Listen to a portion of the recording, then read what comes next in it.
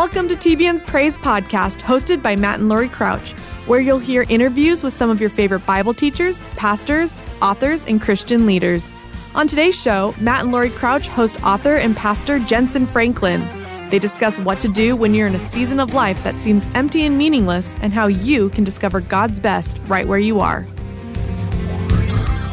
From Southern California, we are all 1 hour with Jentezen Franklin. And right before we started, I said, when did we meet? Now, we got to figure this out. Put a guy on the spot. Yeah, it was, you were brought into my office at the Dream Center by Tommy Barnett. That's true. Okay, that was about 97, 98, 99? Yeah, I had been on TBN for about a year just doing music. Okay. Jan had asked me, your mother had asked me to do my first show in Dallas, Texas with your dad and your mom. And the guest speaker that night, because I rode over in the car with him, was T.D. Jakes. Oh, my goodness. I'd never met him. I'd never heard of him. That had to be a sweet night, you and T.D. Jakes. He was the nicest guy. I met him in the lobby of the hotel. You know, they had a hotel they'd put their guests in. And I met him in the lobby, and he had on alligator shoes. I instantly knew he was a preacher. And he looked like a preacher. And boy, did he preach.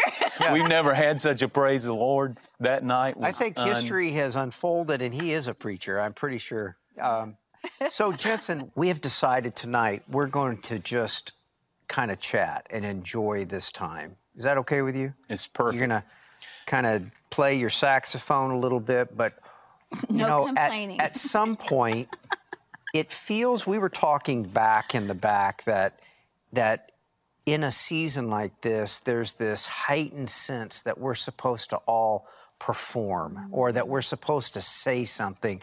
Well, guess what? You know, we're experiencing this pandemic COVID-19 thing along with you. That's exactly right. And we're going to, let's change the narrative tonight a little bit. Let's start with, where do you want to start?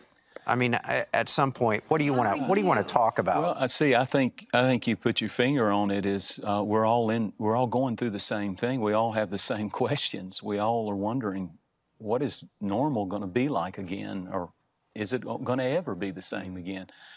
I personally have felt days of, should I say this publicly, of depression, days of a little bit of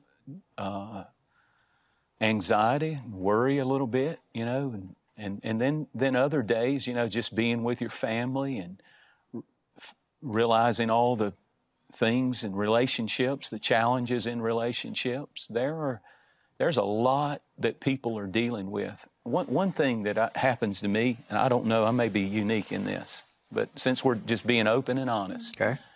Every time I usually take off a month in 3 weeks for a little sabbatical every year. And every time I do that, toward the end of it, I feel tremendous anxiety when I realize I'm going back. My goodness. I realize because I'm so out of the flow of getting sermons and study and habits that I normally do. That my routine has been so interrupted that it causes a tremendous pressure to build in me about that comeback Sunday. Oh my God. I feel like I've got to have some great message. Yeah. We've got to have the greatest service. We've got to, and I feel a little bit of that now for some reason, building. And I think probably business people are feeling that. People, you know, who are watching this program. And I think it's okay. It's okay to admit that Christianity does not mean that you don't have feelings of anxiety and fear and worry. I'm afraid of super spiritual Christians. Wow. Who all they do is, and I believe the word, I quote the word, but sometimes I need a minute to feel what I'm feeling. Wow. You know, sometimes you got to get it out before you can get over it. Right. And I think sometimes we're real good in Christianity and Christians sometimes in pretending that things don't bother us, that things don't move, that they don't concern us because we're such giants of faith. But I'm telling you, you just live long enough. You just live long enough. There'll come things into your life storms into your life that will shake you to the core. And in those moments, you find out, I don't always have to be strong. Mm-hmm. I don't always have to have the answer. I don't always have to, be the answer to everybody who's hurting out there. But sometimes they just need to know that I'm feeling it too. Yeah. That I'm afraid some too. What comes to mind when you talk like that, Jensen, is the fact that Jesus declares himself that he will be your strength in your weakness. So, at some point, we are nothing apart from him. Yeah. And so the idea that we allow ourselves to articulate concerns and fears and this and that, but all that God's doing is asking a question. It feels like life is just a big question. Who do you say that I am now? So I think COVID-19 is a big question to the body of Christ. Who do you say that I am? Our economy was as big as it has ever been ever. And then all of a sudden the world's brought to its knees by an invisible pandemic virus that comes out of some place we'd never heard of in China. And life is completely different. And he's asking you the same question again. Who do you say that I am? I think he is too. And you just said something that I think is so powerful. We all have our plates full of life. It's something all the time. And then what got us this time was not the problems that we're dealing with that we see, but none of us saw this one coming. Nobody. Yeah. It's kind of like David in 2 Samuel, I think it's 1 Samuel 20 actually, when his house was burned down by the Amalekites and his family was kidnapped and his wealth was stolen. He was literally on a winning streak. He had 600 mighty men and they were winning for 3 months on a campaign. Every city they attacked, they took all the treasure, all the winning. He never thought that when he got home, he didn't see it coming. And his house is burned, his children are kidnapped, his wife is kidnapped, his wealth is gone, all in one day. And then to make things worse, everybody is in the same thing. All of his mighty men were in the same situation. The Bible said they all began to weep. Wow. You're talking about guys that could kill, the Bible said in 2 Samuel 23, some of those mighty men could kill 600 men single-handed. One guy killed 1,000 people. And yet they're weeping, which tells me it's okay. It's okay to feel down. It's okay to feel, as long as you don't stay there, as long as you don't give in to that.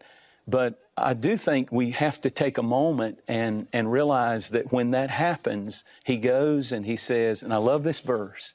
So his own guys got so discouraged that they turned on him.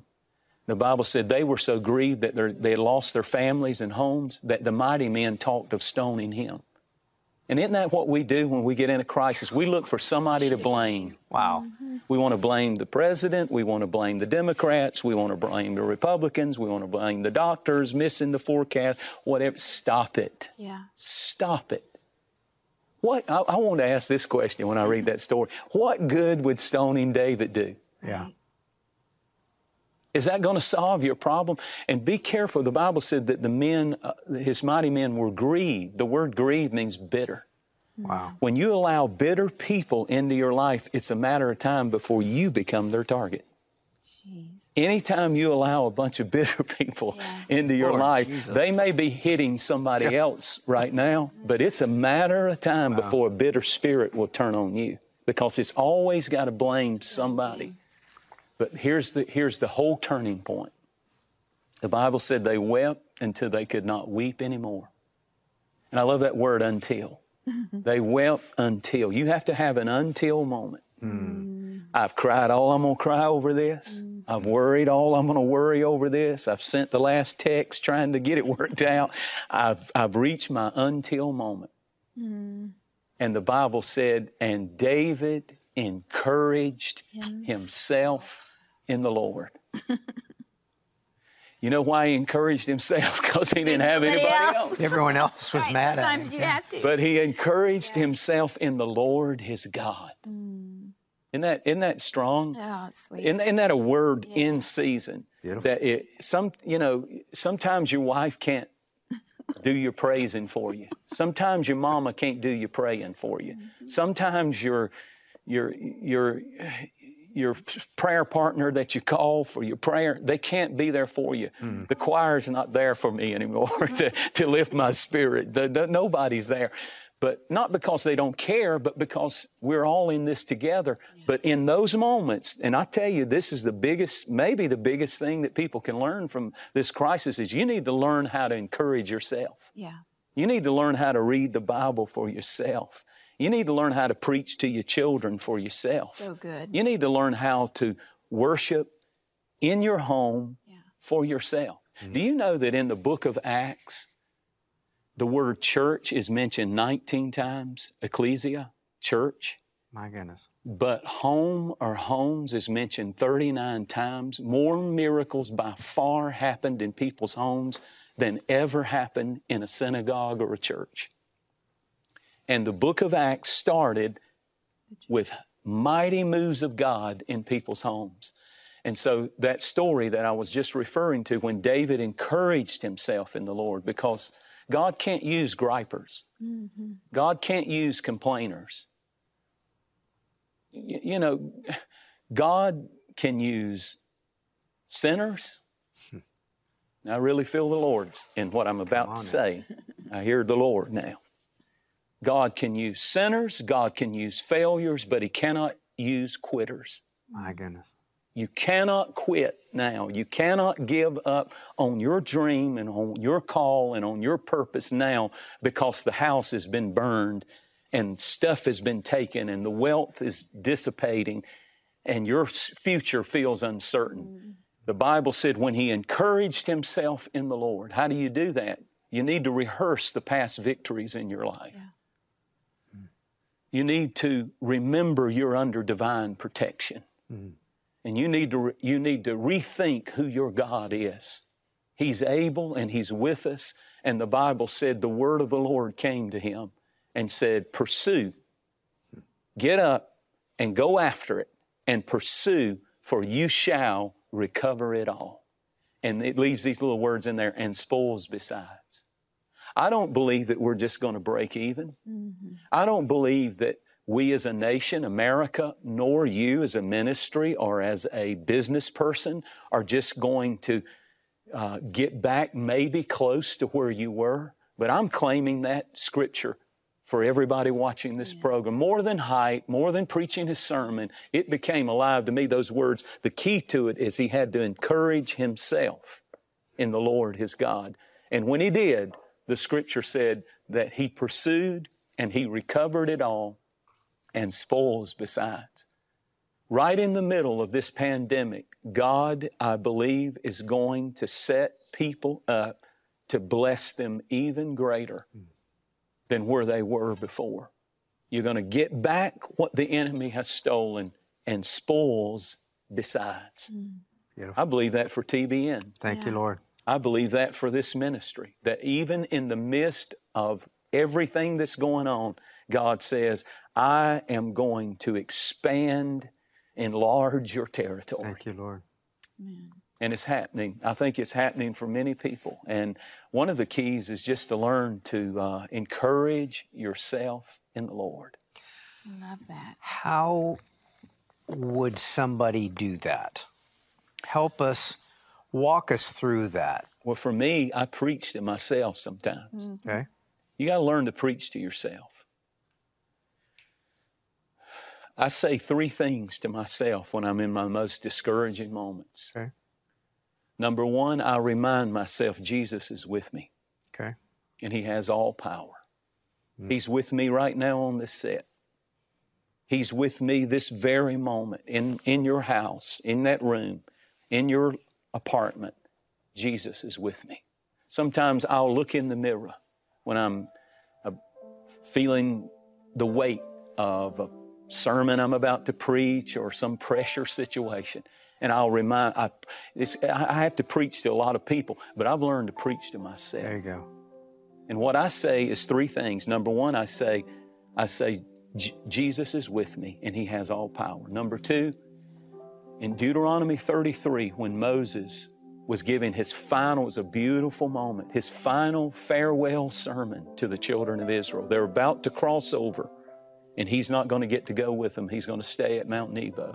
And he gives this beautiful sermon. And he says, our God is a God of the mountains. And he starts naming the mountains and the peaks where God did this, and where Abraham on a mountain offered, and how offered Isaac, and how the 10 Commandments were given on a mountain. He starts naming all the blessings. He says he rides the high places. He's bragging, the God of the mountains. And then it's almost like in the middle, if you read it, right in the middle, it's like he does a shift. And he says, I've got to remind people, because I don't want them to think that if they are walking with God, it'll always be a mountaintop. Then he throws this verse in there. Our God, the eternal refuge, is our God. And then it says these words, and underneath us are the everlasting arms. Underneath is a word, taka, in Hebrew, which means at the bottom. So here's the thing I preach when I look in the mirror. I preach, number one, Jesus is with you, Jensen. Jesus is with you. I don't care what you're facing. Jesus is with you. And number two, God is at the bottom. Underneath me, I don't care how far I go down. If I look around down there somewhere at rock bottom, you may have hit as low, you may have gone as deep into despair and depression as you can go. But once you hit, the Bible said, underneath, as low as you can go, underneath my family, underneath my marriage, underneath my children, underneath my ministry, underneath my future, when it seems like it's at the lowest point, underneath it all are the everlasting arms of God. Thank you, Lord. So I preach to myself, Jensen, Jesus is with you. Jensen, God is at the bottom. Somebody needs to hear that. Yeah. God is at the bottom. He's not just Lord of the mountains. He's not just God of the mountains. He's Lord of the valley. He even told one people he was going to give them victory because his enemy said their God is just a God of the mountains. But he said, I'm the God of the valleys, and I want you to go fight them in that valley, and I'm going to show them that I can give miracles in valleys. And then the last thing that I tell myself, preach to myself, is Romans says, I think it's the 12th chapter, that says God has given to every man the measure of faith. The measure. In other words, anything you face in life, God has given you enough faith to overcome that situation. And so I say to myself, I preach to myself, Jesus is with me, God is at the bottom, and here's a big one, I have faith for this. I have faith for this. He gave me the measure of faith. You got a bad doctor's report, cancer, whatever, I have faith for this. Talk to it. Talk to it. Preach back at it. I have faith for this. Got a financial challenge? I have faith for this. In crazy times, precarious times as a nation and as business people, but I have faith for this. Faith is important. Yeah. That's why Jesus, can I keep going a minute? I feel this. Come on. Do you know why faith is important? Think about this. Jesus said to Peter, you are being singled out by Satan himself. He's going to sift you. He's coming after you. And he didn't say, notice what Jesus said to him, and I have prayed for you. And what did he pray? What did he pray? Did he pray his finances would be at an all-time high? Did he pray that he would have smooth sailing and no problems and a wonderful, beautiful life, pressure-free? No. He prayed one prayer. He said, I prayed that your faith fail not. Because if I lose the house, if I lose the job, if I lose this and that and the other, and I still have faith, Thank you. I will recover. I will recover. And the other thing is, it just takes a little bit of faith. The size of a mustard seed. You know why? Do you know why David went out and he had 5 rocks instead of 1? He was only fighting 1 giant. Why did he take 5? I don't know. In case he missed. And sometimes the real thing the Lord spoke to me about that was, I never send you into a battle without more than enough. Wow. I'll never send you with just enough to meet that need. But when I send you, when you're going in my name, where I tell you to go and facing the giant that I call you to face, then you can know that you already have more than enough. What is it? What have I got more than enough? Faith. So I preach, Jesus is with me. God is at the bottom. I remind myself, God is at the bottom. And then I say, I have faith for this. Beautiful. I have faith for these times. You do too. You do too, for every crisis that you're facing, for every situation that you're dealing with in your home, in your family, in your life. We have faith for this. Pray for the folks that are just... Jesus, I feel your presence right now, and I do lean on that. I do look to you. And so many people right now could say what Jehoshaphat said, that we have no might against this enemy. We have no might, but our eyes are upon you.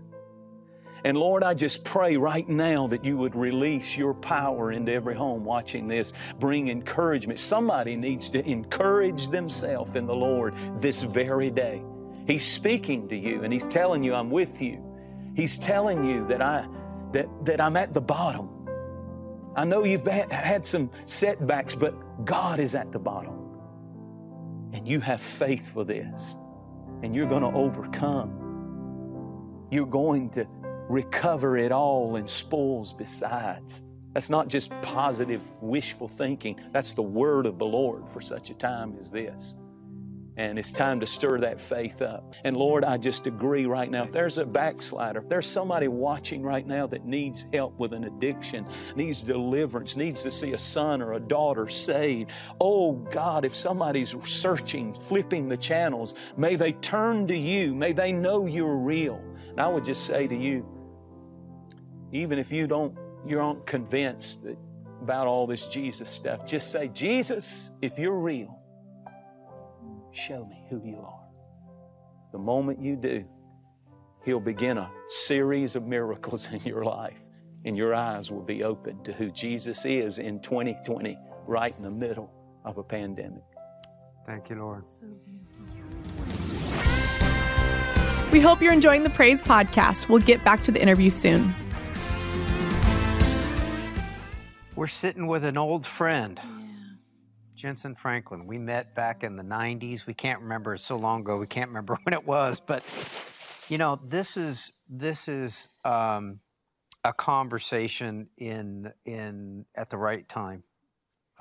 This is what needed to happen. This pandemic that we're all kind of dealing with, but we're just sitting here having a beautiful conversation, and I appreciate you being here. In addition, you brought your band. I did. Part of your band. I did. So back up a touch. In case people only get to see your broadcast, you're a musician. I am. Okay. So did music come first and then preaching, or so you were a musician first? I was. My mother, my dad was a preacher, and my mother was his worship leader. She played the organ. And she made all of her 5 children learn a musical instrument. We didn't have a choice. You could pick which one you wanted to play, but you had to play something. And we started when we were about 12 years of age. Where was this? This would, what do you mean, where? Where? Oh, in Henderson, North Carolina. Henderson, North Carolina. Henderson, okay, so North Carolina. Your daddy pastored in Henderson? He did. Okay, what kind of church was he pastoring? He was pastoring a Church of God, Pentecostal church, a little Pentecostal church that ran about 120 people. Okay. And that's where I got my first saxophone and started playing in the band and played and learned how to play the horn. Did you ever take official lessons, or you just kind of? Yeah, I did. So, in band in school. Okay. All right. And so I played in that. You to play like that in school. Yeah, but it's one of my favorite things he does. Well, thank you. The saxophone. you know, music has just been a lifesaver for me. I mentioned in my new book, I tell the story of how I went through my senior year, a deal where I had bulls from a blood situation come all over my body. Basically had to drop out of school and do homeschool my senior year. And I went from being popular to nobody and no friends. And I had bulls from the top of my head all over my body. It was the most painful, awful. I looked like a freak. I looked like my eyes would swell, my nose, my lips, my mouth, my neck, all the way down. And in those times, I would go over to my dad's church. And I had to go to school some. And at times I would wear a big coat. It was so embarrassing, so humiliating that I would go to school, and kids can be cruel. And I would sometimes skip school because I was really broke out bad. And I would go to that church. I had a key to my dad's church. And I would get in that church and get up under the sound booth up in the balcony. They used to put the sound booth in the balcony. And I would lay under there, and I would listen to preaching and listen to music. And then I would go down and I would play my horn and play the piano. And that's where, in that one summer, that through that year, it lasted for a solid year. It went from doctor to doctor. They couldn't do anything. But in that time is when I started really playing, really practicing, really applying, and really learning how to encourage myself. My ministry came to this day when I preach. I remember that, you know, it doesn't sound like a big deal when you're 57 years old, but when you're 17 years old and you've gone from being a regular popular kid, but I look at it now and it's one of the greatest gifts that God ever gave me was to hide me under that sound booth for weeks and weeks and months. At the bottom. And when I preach now, to this day, my mind goes back to those moments where I felt I wouldn't go in public. I would notice lighting in a room before I would walk in, and I was so ashamed and so embarrassed. And so now when I see a kid, or when I see somebody who doesn't have the clothes, or I see somebody who, my heart instantly goes to that person because that was me.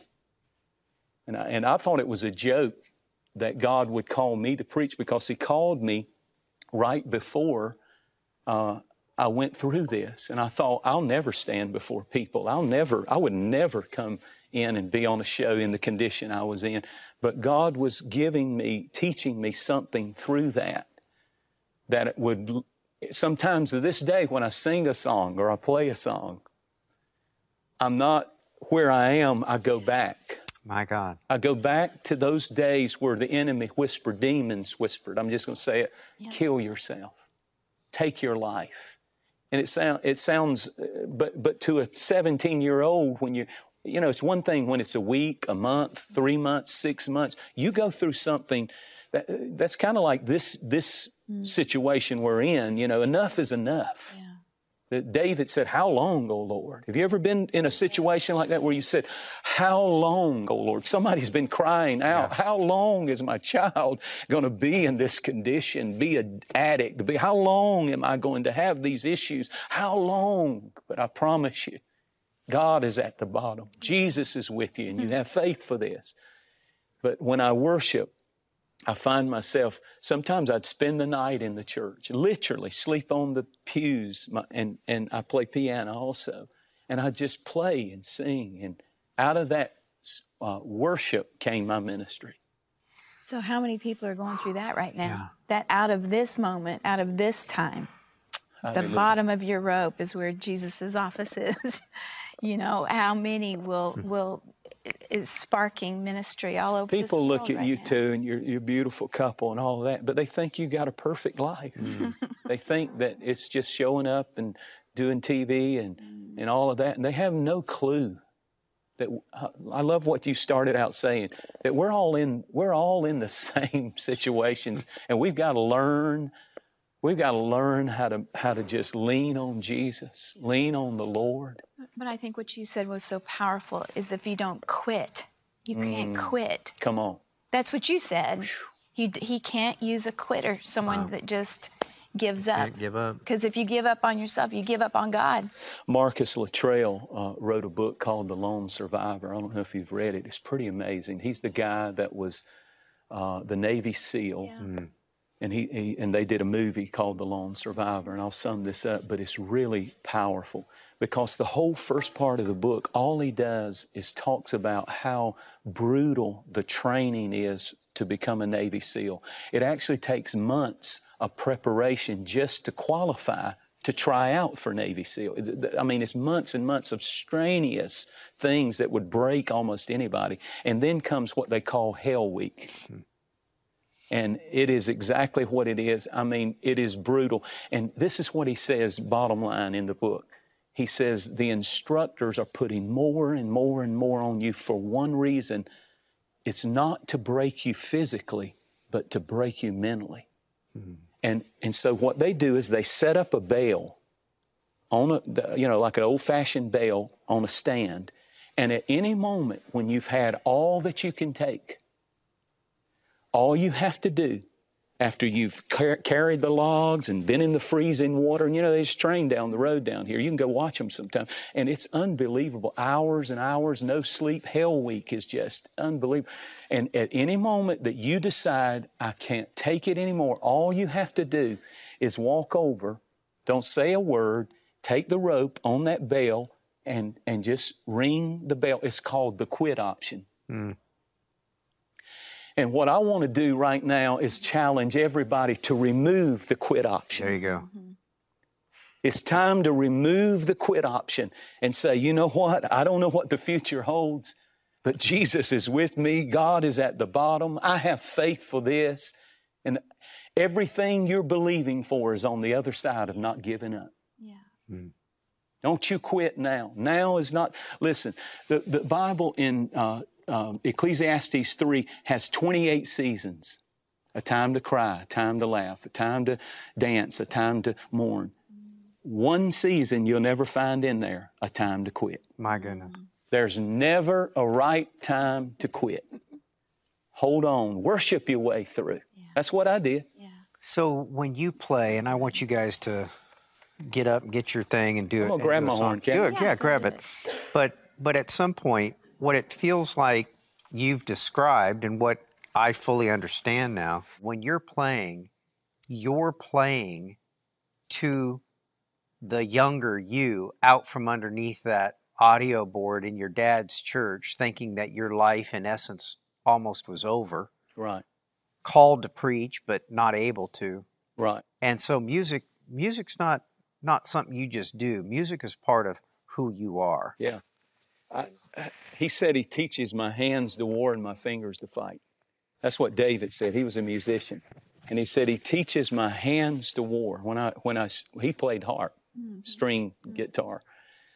But when we play, the Bible tells us that it's kind of like, and when he would play, the Bible said that Saul, who was mentally oppressed by unclean spirits, tormenting spirits, that when he would play his harp, the scripture said that the evil spirits would depart from Saul. My God. And leave his house. It actually says that. Do you know that that's why it's powerful to watch Christian TV like TVN right now? Is because when an anointed song or anointed word comes, it can drive the enemy out of your home. Yeah. Things that drive devils crazy. I preached a sermon one time on things that drive devils crazy. And one of them is fasting and prayer, and one of them is worship. Because he can't deal, when they begin to sing in the middle of the battle, Jehoshaphat, sing his mercy is good, the enemy turned on each other. They went crazy. And there's something about anointed worship that can bring deliverance and help to your life. Let's do it. We've got a few minutes left in the broadcast now, Jensen. So we've done exactly what we hoped to do, but just kind of give us a little bit of a thing, and either get to my tribute or how much time do we have left? Got about 7 minutes. Well, I'm just thankful for friends. I'm thankful for people who care about me. I'm thankful that I do have friends like you guys that I know, you care, and that means a lot. And I think one of the things that we can learn from this is there are 60 one another commandments in the Bible. It says 60 times in your Bible commandments like love one another, comfort one another, pray for one another. And I think if one thing is happening that's beautiful, and I tell you, it really is people are taking serious the fact that I can make a difference. Not just a preacher on TV, not just my pastor in his pulpit with a lot of people, but I have a ministry. Yeah. I can check up on somebody. I can call somebody. I can reach out to somebody. I can love somebody. And I don't know what church is going to look like. I was talking with a bunch of preachers the other day on the telephone, very famous, known preachers, and nobody knows what the future is going to look like for the church for a long time. But I'll tell you one thing that I'm planning for, hoping for, praying for. It may or may not. If it does, then I can pretend like I'm a prophet. And we hit the peak of this coronavirus right in the middle of Holy Week, Easter, which is Passover in the Old Testament. Of course, we know that was the week that Jesus was crucified and rose again, and that was the peak of it in our nation. I'm believing for the church to have some kind of rebirth. Beautiful. That God could, give us a chance to assemble again in some, whatever it looks like. And I tell you one thing, I'll never take it for granted again, will you? Going to church, sitting with God's people. It's unbelievable. Worshiping together, hugging necks, shaking hands. Seriously. I was sad when they said unto me, we can't go to the house of the Lord. But I'm sure thankful for ministries like this that take church into homes. What would we do without ministries like this? And you mentioned it. This network, Paul and Jan, and now Matt and Lori, have been so faithful to preach Jesus Christ to the world for decades. And I'm so moved by that I've had a tiny part in that. I don't belong here. I don't belong here. Oh, I'm not. we would not be. I don't belong here. But your family was kind to me. You were kind to me. After Jan saw me play the horn, she never would let me preach. I kind of had a little offense against her. I had to admit it. But you were responsible for the first time me getting to preach on TBN on a regular series. I came and met with you in Dallas.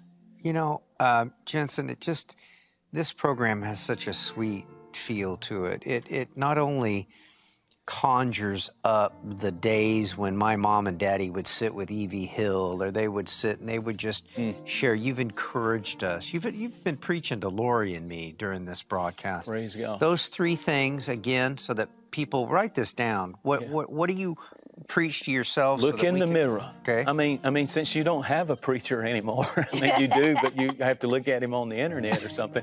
But since you don't have a preacher, maybe it's time for you to become a preacher and preach to yourself and say these three things. Jesus is with me.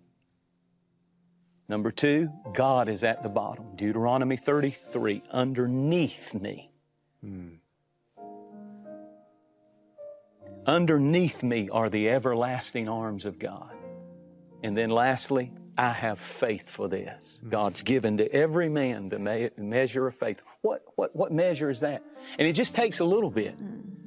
People put Simon Peter down because he started sinking, and Jesus said, "Oh, ye of little faith." To me, that's one of the greatest compliments, that he actually walked on the water with little faith.